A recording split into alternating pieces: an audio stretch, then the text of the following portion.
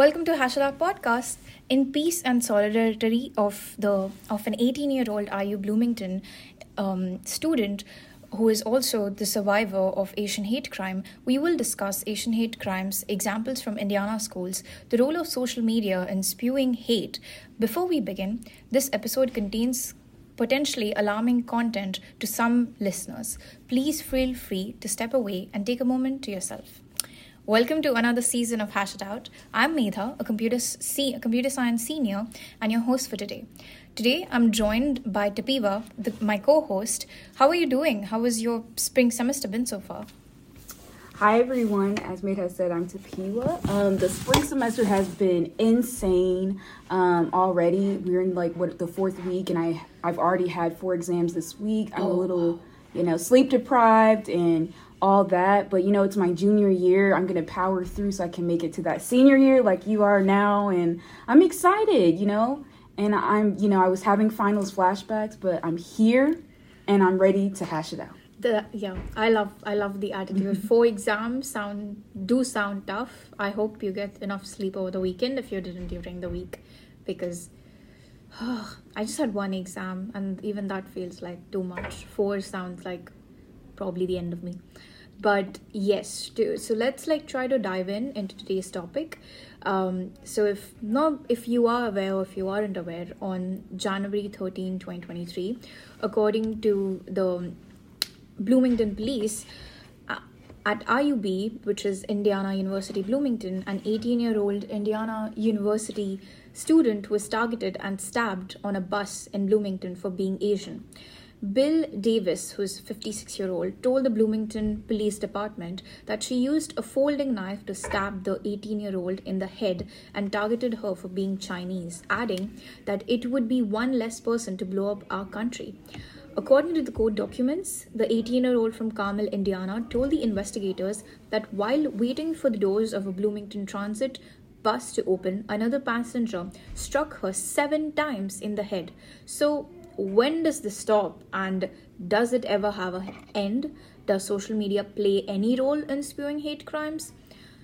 Before we dive into the examples and see the examples around us as well as outside Indiana, let's try to first understand the definition of hate crime and how much of statistics or how much of incidences that have been there within the last year.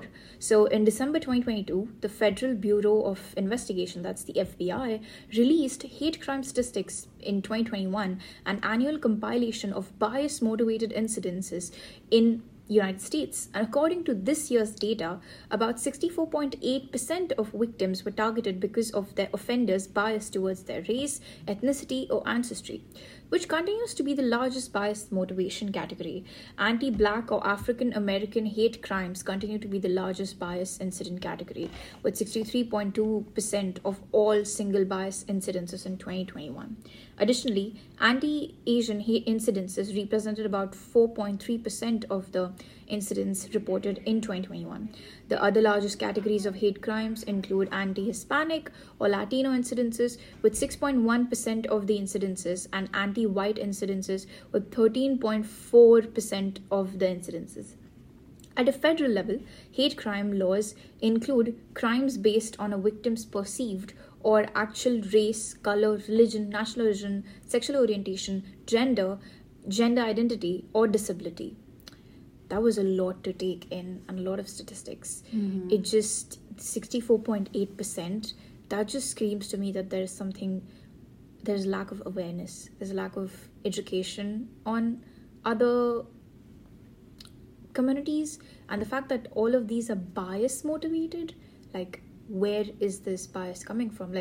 Each country, being Indian myself, I have heard a lot of time, oh yeah, you're Indian, but you're not Asian, because right. Asian are they consider Chinese or Japanese as Asian, but I'm I am the part of Asia, and Asia is the largest continent. How do you box the largest continent in the world with so many different geographical locations, mm-hmm. weather, and skin colors, cultures, language, religions? How do you box it? And a lot of when I read about the definitions of hate crime, a lot of them included, like, legally, it has to be, like, bias motivated. And that is something that I was trying to find, like, is all hate crime bias motivated? Like, is there any other factor that would come into play without having bias? Just people... What do you think? I think that, in my opinion, you'd have to have a bias in order to have a hate crime, because you're having a judgment on someone based on their identity or their race or their religion, and you're targeting them. Mm-hmm. It's a very premeditated action, and the sad thing about biases is they start at such a young age that they kind of fester. Sometimes people don't even realize that they have a bias, and then you have a crime like that, and then they deem it a hate crime. Sometimes maybe the person didn't realize that this would be considered a hate crime. Yeah. But oftentimes they're able to go through that person's computer, their history, the media that they watched. And you talked about social media, some of the posts that they were making on social media, it lines up with it being, a hate crime, because they already were spewing hate on their platforms. So, in my opinion, I think you have to have a bias of some sort to have a hate crime. Yeah, I think I would agree on that aspect, but I was trying to explore, like, other definitions and other theories on like hate crime, or how you would go about finding, like, the root cause of why that is happening. And there was one theory that I did come across in one of the research papers, and it was like othering theory. So othering is a concept found in, like, literature in a reference to a dominant group marginalizing a non-dominant group in some way, originating out of, like, fear or prejudice. So the act of othering involves, like, a process that labels those who thought to be different from oneself, wherein the racial group with the most power in the society, or the group that believes that they have a civic belonging, stigmatize and distance individuals who are racially or ethnically different from them. So othering also, like, serves the reinforcement that these groups have a notion of their normality and the position those who are different are deviant through, and their ongoing process of marginalization, disempowerment, and social exclusion, which is something that I have noticed, like, because I have, in my 3 years of living in America, I have had incidences where I'm randomly interrogated on, like, why am I somewhere, or what am I doing here, by the dominant group in the country. And I'm like, it's none of your business. Like, I, like, about, I think 3 months ago or something, I was in, me and my friend, like, both of us, we were in a building, which, like, he just recently moved in, we were trying to move in, so we were in the elevator and so on. And at one point the lady was like, oh, show me your keys, show me your ID. And I'm like, it's none of, like, your business. Like, you're not the police for identification. You're nobody to be doing that to people. And she was like, she was willing to, like, throw people out of the elevator who she thought weren't, like, part of the building, or, like, was she a resident of the building? Or? Yeah, she was a resident. That's not even right. Yeah, like, it's like you're just... Because she's thinking, like, oh, black people can't live here. That's like her ideology. Right. Or, like, people of color in general can't live here. Hence, these people are outsiders. Which is exactly what, like, this is referencing. Like, you're marginalizing a non-dominant group in some way. And, like, that was, like, one thing. Like, probably it's not just the fact that there are stereotypes that are fed into these people since they're growing up, but it's also the fact, like, they don't understand us. And I think humans have this tendency that when you don't understand something, they automatically fear you, like, it's bad, it's scary. Yeah, exactly. Yeah. But, like, it's the fact that you, just because, that's the thing, like, because we're scared of the things that we don't understand. Right. So, like, that's, like, one of the things, but I felt like it was that notion. I felt like I've seen that before around me in places. Oh, yeah, absolutely. Absolutely. And I think, speaking on that, being a minority on campus in some instances can make you feel othered. There are times where I've been one of the few minority students in class, And then if you experience intolerance, it can make the experience uncomfortable, like that situation that you mentioned. I remember I had a sociology class in 2020. Can we, rewind back to 2020? Yeah. Whew, that was a very intense time for our country, not just for health, but also for social justice. During the height of racial tensions, some of the discussion posts in the class were hard to digest. One, because we were living in it currently. We had, the George Floyd situation and a few other social justice issues that came up during that time. And two, because I had to sift through the comments that othered people. The discussion posts had comments from students that othered people. For example, there was a post asking if there was a need for a movement like Black Lives Matter. It's a sociology class. The professor wanted to pull a relevant question. And she asked that, is there a need for a movement like Black Lives Matter? There were quite a few posts from students that mentioned that it is unnecessary because racism is over. Hate crimes will continue to happen if there are people who believe racism doesn't exist or aren't aware of their own biases. I think this directly is representative of social media. There are conspiracy groups online that really spread misinformation and harmful ideology that in turn it warps the consumers of these conspiracies' view of reality, and worse still, they find it hard to digest history.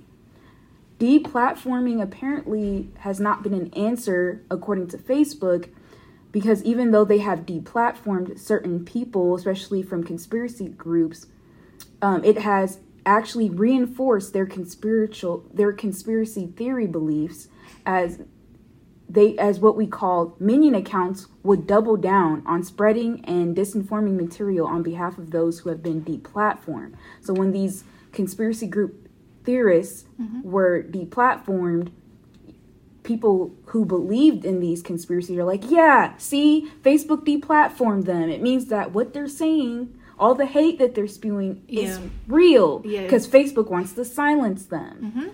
And, in the 4 weeks of deplatforming a certain conspiracy group, a well-established conspiracy theorist, researchers analyzed that 11,877 public posts which mentioned him. After he was deplatformed, that was that many posts that came up. People were speaking on him. These posts yielded 2.2 million user interactions. In the 7 days following his account removal on April 30th, his public mentions on Facebook increased by 84%, according to Cardiff University. More than 40% of Americans are unconvinced that systemic racism exists in the U.S., according to a new survey by U.S. News and World Report and the Harris poll. This sheds light on how large a number of people are uninformed and unaware of their biases. That's why I'm thankful for this platform, the Hash It Out podcast, where we use this platform to shed light on issues of hate crimes happening right in our backyard. Asian hate and other forms of racism are very real and impact our community every single day. Yeah, that is so true. Free speech, now it's all about. But what is social media is literally our platform of advocacy. And I feel like any speech, like, yes, you should be open to criticizing people, but any speech that promotes hate and violence is not free speech. Like, I'm sorry. That's like, if you read an article, or if you watch someone's speech or you watch someone listen, by the end of it, you just hate a group. You just hate why they exist. You just hate the fact, like, you just despise them. Then that's hate speech. But like, majority of these people, because that filter of understanding what is hate speech and what is free speech is not there. And hence, like, with Facebook or with Twitter and so on, it's like, if they don't have these policies in place to remove, and I'm seeing extremes of like both kind, not just like one or the other, but like, if we don't have platforms in place monitoring this, then like, pretty much like what's happening in America right now, like, there's so much of misinformation and like there's so much of manipulation around what the truth is. Like everybody's like, your truth, my truth. No, truth is one thing. Like, there can be your story or my story, but facts are one thing. And now the big sure, like, the facts are turning into opinions, and like facts are turning into something that they're not. Right. And with, like, when we talk about hate crimes, like, one of the causes, or one of, like, the rooting stem is the fact, like, there's so much of hate sentiment around, like, what happened, like, for whether it's Chinese, Japanese, or especially when Chinese people during COVID, they were targeted so much because of COVID-19. Because I've heard comments in a classroom where somebody indirectly told my friend who is Chinese that you should go back or wear a mask because we don't want any of your diseases around here. And that's like one of the things, because it's like, okay, you wanna, like, that's it's absurd on where they, like, get this information from. Because one fact is, like, learning about how it originated, where it originated from, but the another one is, like, spewing, using that to hate or make someone feel inferior, or it just Absolutely. doesn't sit. And even talking about, like, Indiana school examples, recently, last semester, I think around December, it took about 15 seconds for the Purdue University Northwest Chancellor to undermine a resume forged, like, over the decade in academia that he has, and like a off the cuff joke at commencement mocking Asian languages, and he basically took the stage and spoke in gibberish. And I don't know what was upsetting, because I've watched that video. I don't know what was upsetting, the fact that he said it, or the fact that people behind him actually laughed at what he said. Like, yeah, and it wasn't, I could tell, like, when I watched the video, like, some people were, there was a lot, like, the people in the front, directly in the front, were the ones I saw the most, like, just blatant laughter, where they just immediately start laughing. And then you see some people who are, like, have the awkward, like, ha. And then there's someone in the back, like, one person that's just straight face. So it shows, like, that level of, like, some people are just, they don't, like, that's funny automatically. Then there's some people who are like, that's kind of messed up. And then there's the people, no, that's really messed up. I mean, that was like, I saw, like, everybody was laughing, and there was, like, one lady who just the one lady face. She's just like, and that's, like, one of the things. It's like, if the boards, like, if the chancellor, if the board of trustees, or any of these senior leaders up in educational institution, like academic institution, have this kind of mentality, or I don't know what with ideology he went in at a speech, and I was like, oh, I'm just gonna, do this. If he thought it was funny, that's what, like, upsets me more than anything. But, like, I feel like if you are a senior executive position, if you are the president or the chancellor, there are certain expectations about judgment that I think are of, like, a different order than someone who is not in an executive office, Right. Because, like, his mentality, the way he approaches things is going to affect, like, everybody. Because it's the same, like, if my president of the country is making these kinds of comments, it's fine if I do the comments as well, because the most powerful person in the country is promoting this. And the same way, one of the most powerful people in the institution is mocking Asian languages. So what's, like, I'm sure there are, like, people who think, what's the harm in them doing that if the executive, like, senior executive can do that? But this is what they say and how they say it, and including whether it's a professor, whether it's a student, or whether it's a chancellor, like, especially at academic institutions, when we're trying to educate people and remove any bias or prejudice, it is our responsibility. Like, and I'm grateful for the social justice program, because this is the only social justice program. Like, Bloomington doesn't have it. It's only IUPUI which has social justice scholars program and IU system. So I think, like, I'm very proud of the fact that we have a multicultural center that's funding us and giving us this platform to say and being able to advocate for these things. But at the same time, like, everyone needs to hold themselves accountable, whether they are or not getting recorded, and like, this was not even fine. Like, even if he didn't do this at the commencement speech, even if he did this in private, I still don't think this is okay, like, I don't think this is okay to do any of this. And it goes to show that if he was bold enough to do it on that stage, exactly, it means that he does probably make those type of jokes in private. Yeah, and like because I was looking up like what is the history of these incidents happening on campus. Right.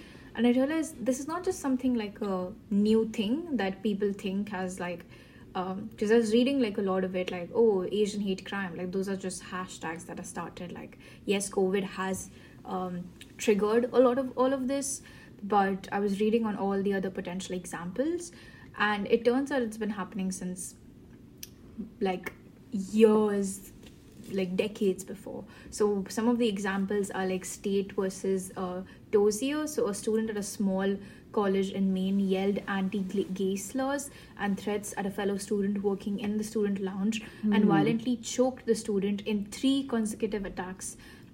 The defendants signed a consent in civil rights case and brought by the Maine's Attorney General. Another example is United States versus Lombardi.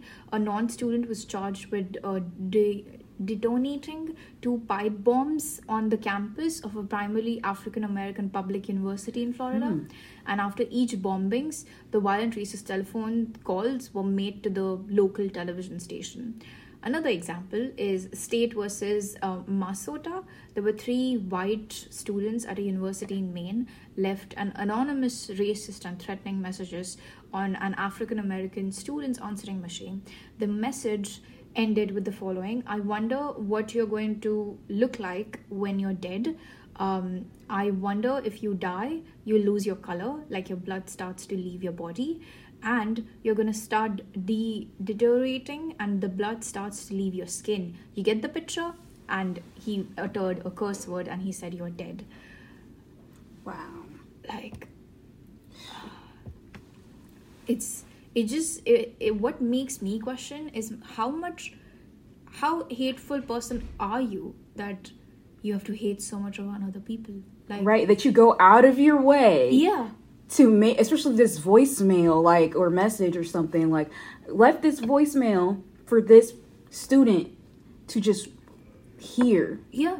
Like, don't you have a job to do? Don't you have, like, something good to do for the society? Yeah, like, the whole point of, like, for me, like, coming to college, like, that's exciting is you get to meet new people. And, you know, of course, I grew up in Indianapolis, so...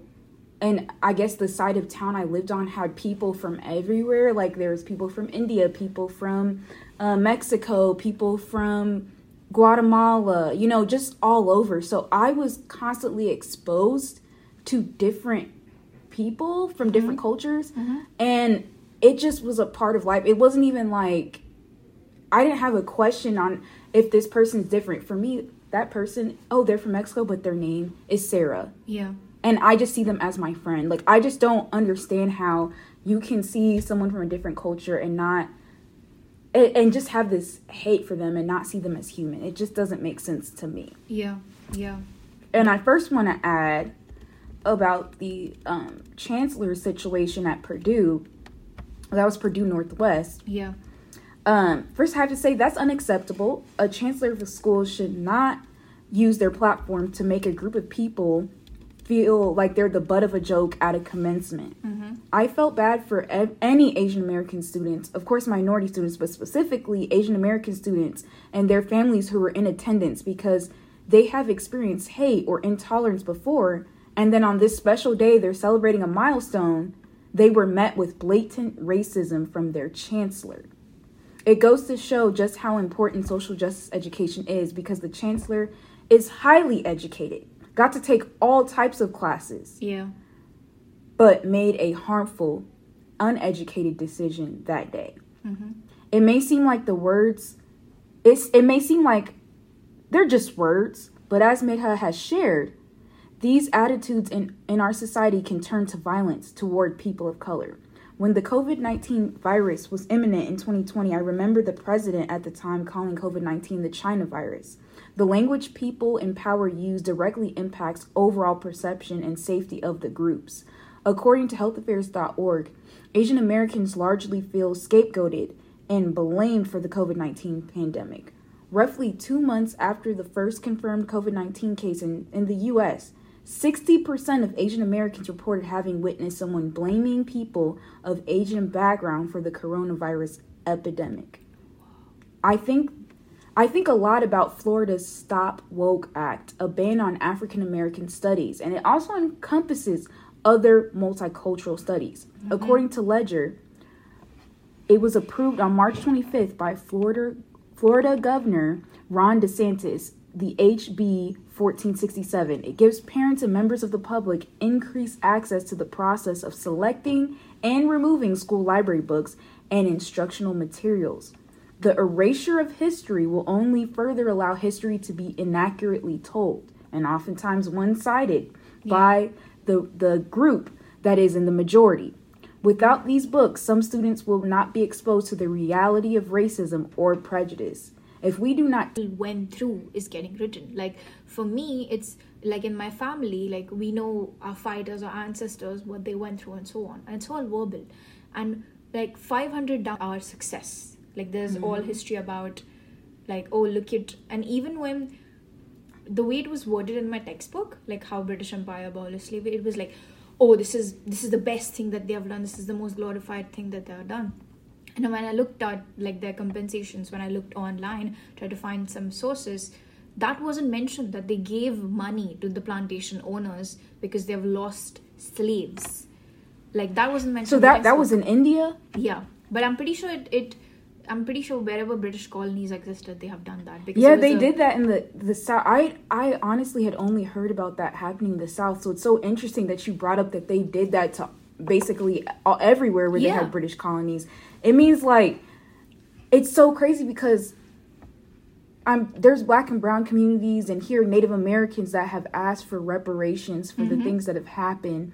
And they're willing to give reparations to other countries, but not to their own people who they have used as slaves or profited off of or gentrified and, just took their land. You know what I mean? It's just so crazy that there's like almost an empathy for the people that were slave owners. Yeah, that's the thing. And like even with its history books getting documented, but now even with social media, like it's just so much of misinformation about like whether it's even the whole fact like Trump calling COVID China virus. Like there is just so much of using an information to spew your agenda ideology that goes around. Like even with social media, it has given like people a platform to spew hate. Like before, in like 50-60 years ago, you had this like viewpoint about hate speech, including like institution of socialization, like schools, churches, any other stakeholders that have role, including media. They are needed to like a grow community of emotionally intelligent and understanding people. Like with, I'm sure like the chancellor, like you said, like having an educational degree doesn't guarantee that you have social awareness. Right. And, like how much of the education or the information that like I'm a CS computer science senior, and there are probably only one class so far in like 4 years almost of taking this degree, that only in one class that we have talked about the impact of data and how social justice and software needs to go together, on like how fairness testing is so much more important, like how to make sure that like there was a recent they did a study and they found out like the 1-day delivery for Amazon that is only in New York. It was available in all neighborhoods except African American neighborhoods in like such as Brooklyn and so on. And it wasn't like they worked on that algorithm to like improve upon it or something, but there are these biases in software as well. And how much of education that we're getting, we're paying so much amount of money, and it's education is a business, like it's literally such a $1 billion industry. And how much are we actually teaching people to be like, not just be technically aware of something or just be educational degree aware, but like be emotionally intelligent and have social awareness of like what you're seeing, how you're seeing, and who you're seeing to, like it's, I don't know. And that's why like I feel like it doesn't matter if somebody has a degree from an Ivy League or like from a really tough school or a highly competitive school. it doesn't guarantee that these people are going to be socially aware and socially be respectful towards others. It doesn't. Like, it shows. Yeah, like I have members in my own family who are cardio surgeons, which is one of the most hardest fields, and I have them coming up to me and telling me about like the gender roles that I should follow, and like I should do these things. And I think like that's the issue. Like, even with, we're talking about Asian hate crime, it's like we need to educate people socially, and we need to focus on IQ, but we also need to focus on like the aspect of emotional intelligence, because it's important, because we are humans. We function on emotions also, as much as we function on facts, and it's important to recognize that what we say is gonna harm somebody. Yeah, because like the Purdue situation, on an emotional standpoint, it impacts the students. It impacted the people that watched the video. But then on another sense, like, you would think that someone with that type of education would also think about what they say could impact the brand of the university. Exactly. So it's like, wow, having emotional intelligence and having, this academic, background should go hand in hand, because if you don't have emotional intelligence, you're going to make these decisions that are harmful, that make you look dumb, make you look uneducated. That was an uneducated, response. I don't even know why he said what he said. I think he thought he was funny, because he said that, and he laughed and he looked at his peers, and I'm like, that's not funny. Like, it's not at all. That's not a joke that you should be cracking. And like, that's the thing with like with greater power comes like greater responsibility. Was it like the Spider-Man quote or something? I forgot. But like it was around the fact, one of the superheroes. Yeah, exactly. One of the superheroes. But that's the one thing. It's like, and it's not just the fact like, oh, senior executives, but like everyone needs to be responsible, because you never know who you influence. You never know who, like, in his mind, he probably thinks he wasn't serious. Probably. Who knows? I'm just making assumptions and my conclusions at this point. He might think, oh, it's just a joke, like it's not that serious, but it is serious. Like, you can't be mocking, and nobody talks like that. Like, Was it who spoke before him? I have no idea. Okay, because it sounded like he was saying a reference to what someone said, so I was like, it would be even worse if the person who spoke before him was Asian American, and he just went and just like said that. Oh, I think, no, I only watched the video where he came up to the stage and he said that. And even if it's taken out of context, or we don't know what the previous thing was, I still feel like that's still not justified. Like, oh yeah, it's not justified. It's like I don't know. I even if I just feel like I don't want to know what happened before. It's still racist. I think it would be worse if you knew what happened before. Exactly. If I'm being honest, exactly. Because it sounded to me like somebody who was Asian American spoke before him, and then he went and was trying to do a greeting. That's what it sounded like. So I felt like even some type of way, thinking, how could you mock the person who came before you? It's just so disrespectful. Because he said something about a professor. He mentioned a professor's name or something in the video. But you have to watch it for yourself to get an idea of just the shock value when you're watching it, and seeing the reactions also from the people on the stage, how blatant that visual was of someone basically mocking another culture.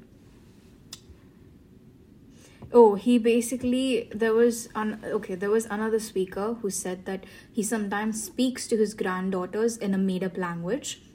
Responding to that with an Asian version, oh my god! The chancellor mockingly imitated the speakers of Asian language. Wow. That's even so. First of all, it's like the other person says that he talks to his kids in a pretend language. Cute, that's cute. But then the guy comes up and uses basically what sounds to be like an Asian language accent, and so he equates a made up language. Yeah.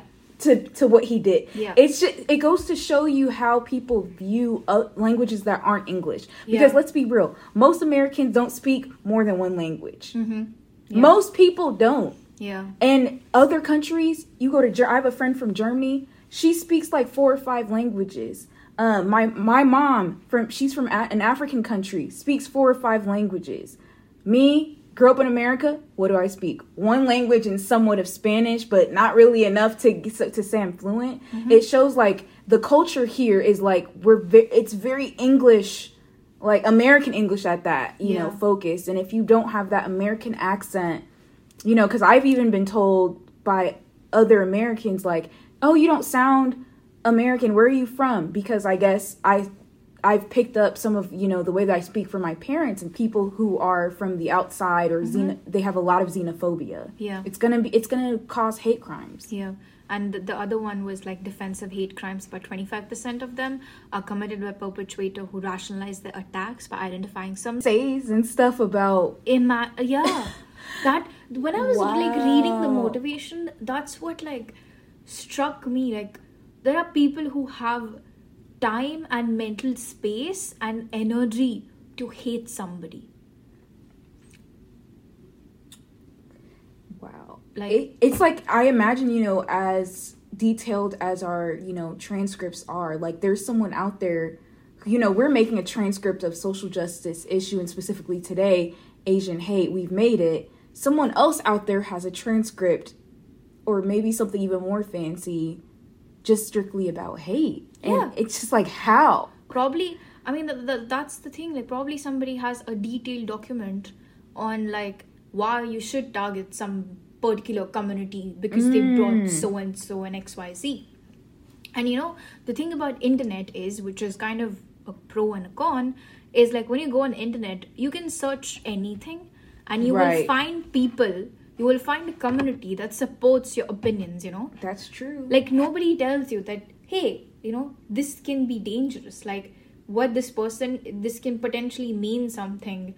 Like, people being part of Reddit groups. Like, these people making comments. Like, okay, it's not just, like, just a Reddit thread. It's not just somebody, like, a community that's just discussing. Because you never know when that discussion turns into violence, you know? Yeah, like, especially if someone has, like you said, premeditated attacks. Maybe they've been thinking about attacks for so long, and then they come to this Reddit that they find, oh, there's other people who believe like me. Yeah. That means that what I'm thinking, I should just go ahead and do it. Yeah, like, even, like, for, like, when you spoke about Trump calling China virus, like, I'm sure there were other people who were like, oh, you know, like, I don't know how many people actually found it offended, because I found that completely... that let's not even, but I feel you. I feel like if you Google, like, I'm sure there are hundreds of people out there who will support and who will provide, like, their so-called evidences to support that ideology, to hate on people of Chinese origin or just Chinese people in general. That's the power of internet, where you can just Google anything and you will find your own community to go crazy in. And that's like that's the one thing that I can't just wrap around my head, that in this age of, like, we have so much of information out there, where I feel like humans as a society, people are not just mature enough to filter what is what and what is what. No. And, like, even though they might have these degrees, like, there is no emotional intelligence at all. There's no social awareness at all. None. Like, saying this is not okay is something that they probably have never heard. Like, I'm pretty sure there are people out there who think saying those kinds of words is normal. I'm like, no, you're inciting trauma. You're inciting generational trauma. And, like, I was reading about, like, the other side, like, their argument. A lot of them were like, oh, it's just speech. It's just, like, we're just talking. It's discussion. We're not harming anybody. But I'm like, words matter. Like, when you write something, when you read something, like, they matter. You don't know what... And writing hateful words is not okay, even if they do or do not turn into violence. Like, writing because it could eventually get to someone who can then turn it into violence, because those words are out there now. Yeah. And, like, what about, like, emotional and, like, mental abuse? Like, when a person of Asian origin, or of, like, let's say a person, like, whether it's the whole incidents of, like Chinese being targeted during COVID because them claiming like, well, it's Trump saying it's China virus and so on. Like, what if it traumas, what if their family members have passed away due to COVID, you know? Like, for them to say these kinds of things, they don't have a sense of community because they need help. They need those resources and just the social awareness to navigate, you know, whatever they're consuming and realizing what they're doing is wrong. And speaking of emotional intelligence, I want to share with you some tools to help you and others confront biases or anything that could further perpetuate stereotypes that are harmful. The first one is the Harvard Implicit Association Test. I had to take this for a mitigating bias training at my job, and I was shocked to find out certain biases I had. But now that I know, I can further the work I've already been doing to be an ally to different communities and to be a better social justice scholar. A misconception is that if you're a minority by race, gender, or sexuality, you're automatically more tolerant or accepting. No. We all must do anti-racist work and unlearn things we may have unconsciously or even consciously picked up throughout life. Another way is to come to our social justice scholar programming. It is an awesome opportunity for you to engage in social justice conversations in a safe space and also social justice education as well. The social justice scholars that lead each program have done the research and their due diligence when putting these events and programming together. Let's hear from our social justice student specialist, Shonda Gladden, and before that, we'll share with you a bit of her biography. So, Reverend Shonda Gladden, she's a proud mother of a high school scholar, a local pastor, and a founder and CEO of Good to the Soul, a social enterprise that energizes individuals and institutions to flourish and do good, especially good that promotes the spirit of universal liberation. She is also passionate about representation of identity and framing of movements like social, spatial, and spiritual as cultural productions that inform Blackness and Black aesthetic within the colonial project of Americas. So let's hear from Reverend Shonda Gladden. Thank you so much for joining us today. We're very grateful to have you on our episode, to learn your story, to learn why you serve in this program as a social justice student specialist. To begin with, can you a bit explain on like why you got involved into social justice education programs or just in the field and the work for social justice? Absolutely. Thank you so much, Maida, for having me on this episode. Essentially, I feel I'm called to this work.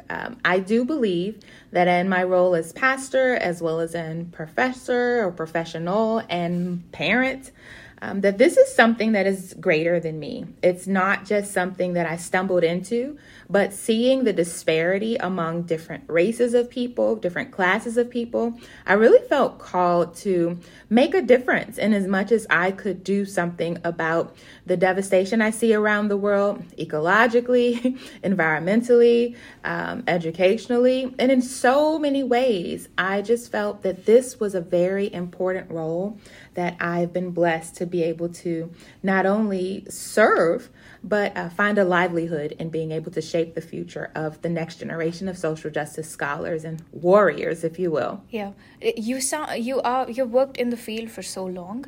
Was there any is there any like favorite moment of social justice that you have experienced so far, or what's your favorite moment so far? Wow, yeah, I've been engaged in social justice work now for more than 30 years. And so as I think back, I think my son and I, at the time that we heard of the killing of Michael Brown in Ferguson, he and I decided to take a trip to Ferguson, Missouri over the Thanksgiving break. And so it was a few months after the killing of Michael Brown, but certainly while things were still very, very much in a turmoil. The National Guard was still out. There were curfews still in place, and the city was still very much under siege. My son and I decided to get in our car, and at the time I was pastoring a church up in northern Indiana, and one of our young adults also went with us. And we wanted to see for ourselves first what was the real situation in Ferguson, but then to visit the memorial site that the protesters, the people who loved, the community members of Michael Brown, including clergy as well as activists and just members of that apartment complex, they had established a memorial there for him in a very nondescript kind of way. But over the course of the months that they found the place where he was laid or where he died, there were bears and there were candles and there were notes. And there were still people who were coming to that site to pay homage and to pay respects to a life taken too suddenly, but certainly to be in community, to grieve with each other. And that is probably one of my most memorable moments.